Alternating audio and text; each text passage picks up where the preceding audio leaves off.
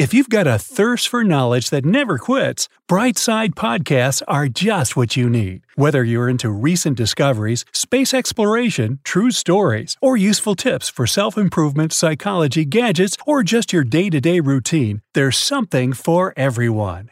Now, we may enjoy a variety of fabrics today, but back in Tudor's era, there was a sort of fabric hierarchy. Thing is, not everyone was allowed to wear posh clothes made of silk, since silk was reserved for the members of the royal family. Knights could opt for velvet. Also, common people had to be really careful about colors. For instance, it was prohibited to wear purple.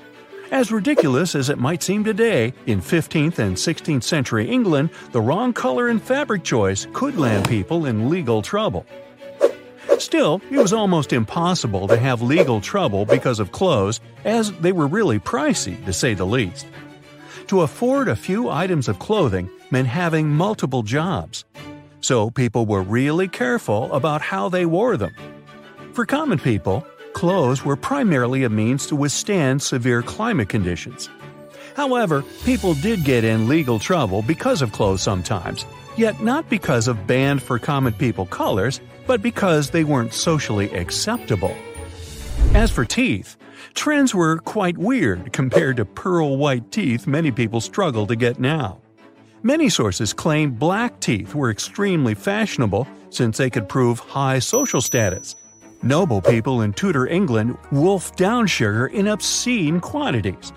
Back then, sugar was available to the wealthiest ones only, as it was imported from faraway countries like the British territories in the Caribbean. The coordination was tricky, so the sugar in England would end up with a hefty price tag. The more sugar people consumed, the blacker their teeth were. So, black teeth were seen as a fancy attribute of a rich lifestyle, just like designer bags today. However, people did have a sort of tooth hygiene even in the 16th century. First off, there were toothpicks to remove any fragments of food. Also, common people used makeshift powders for cleaning made of soot. The best option was clean soot from a wax candle. People collected it by holding the candle flame against a clean and polished surface. Any mirror was an excellent tool for soot collecting.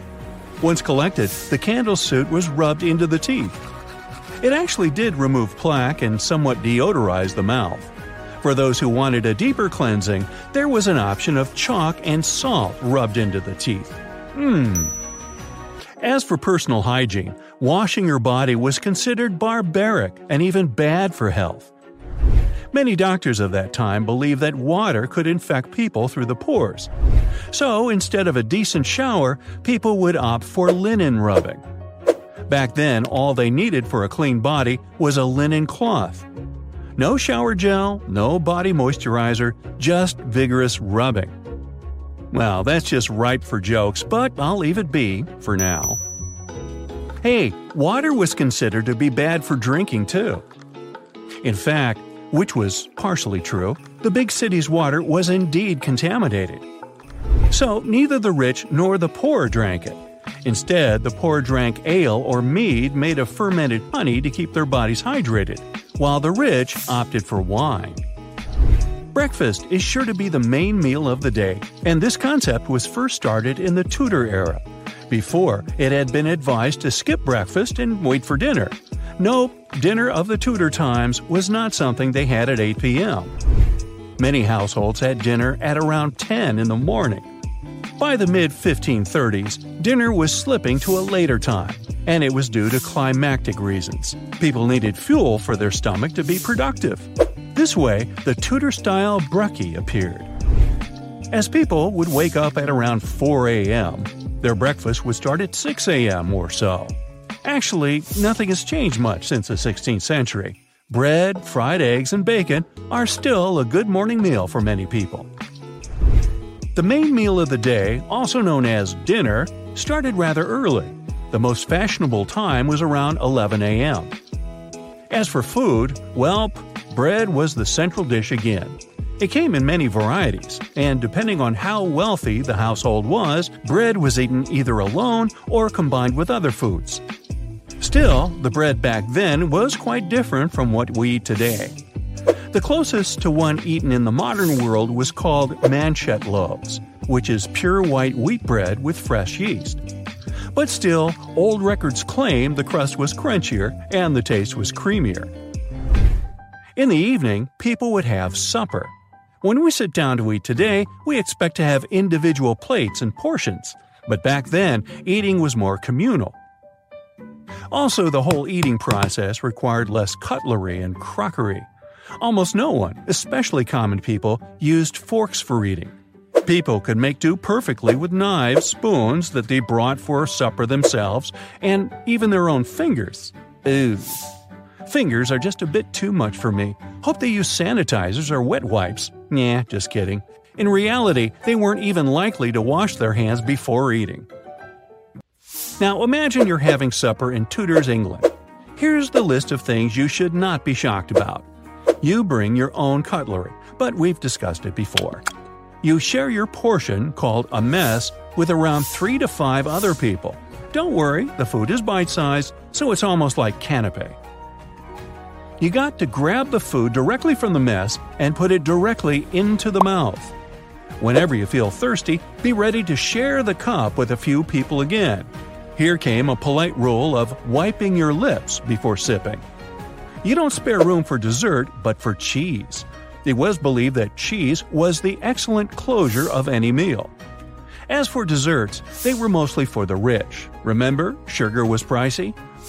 Poorer people had gingerbread and honey for dessert, and sometimes fruit preserved in syrup.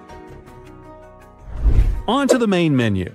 Don't expect to see too many veggies during the winter, as they were highly seasonal. No exotic fruits and vegetables either.